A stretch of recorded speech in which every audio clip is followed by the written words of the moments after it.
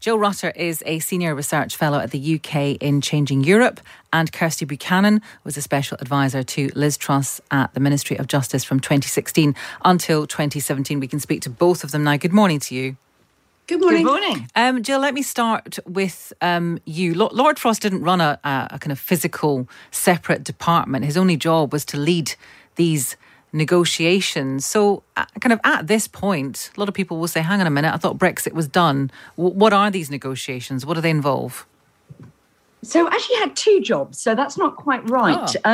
So one job was to chair the Partnership Council and the Joint Committee on the Withdrawal Agreement, which meant dealing with Northern Ireland Protocol. So a lot of his job was running the relationship with Europe and the making sure that the UK was getting what it wanted out of both the Northern Ireland Protocol, the big trade and cooperation agreement that was landed on Christmas Eve last year, and to make sure that the UK was aligned in what it was saying. There's a whole plethora of subcommittees making sure the UK was taking consistent lines, and agreeing with his opposite number, Maros Šefčovič, any changes that needed to be made. And obviously that was preoccupying his time dealing with Northern Ireland at the moment. We all know that. But actually that was half his job, if you like. He also had another unit that he dealt with, that he ran, which is called the sort of Brexit Opportunities Unit. And that was a unit looking very much more at domestic policy. Last week, he was launching this big review of what he called retained EU law.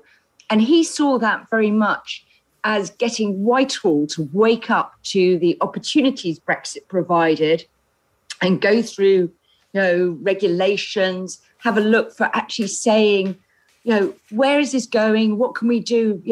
The whole point of the sort of Brexit that David Frost was very keen on, Boris Johnson wanted, and after all, why we got the Northern Ireland Protocol in the first place, was to allow at least the rest of the UK to diverge. And as we've just to this morning, at UK and Changing Europe, published our second edition of our Divergence tracker, I think the feeling in his unit, and this is borne out by our Divergence tracker, is that most departments aren't really taking that opportunity yet. Right. And it's really unclear where that goes because, there are question marks over giving the general relationship handling, I think, to the Foreign Office.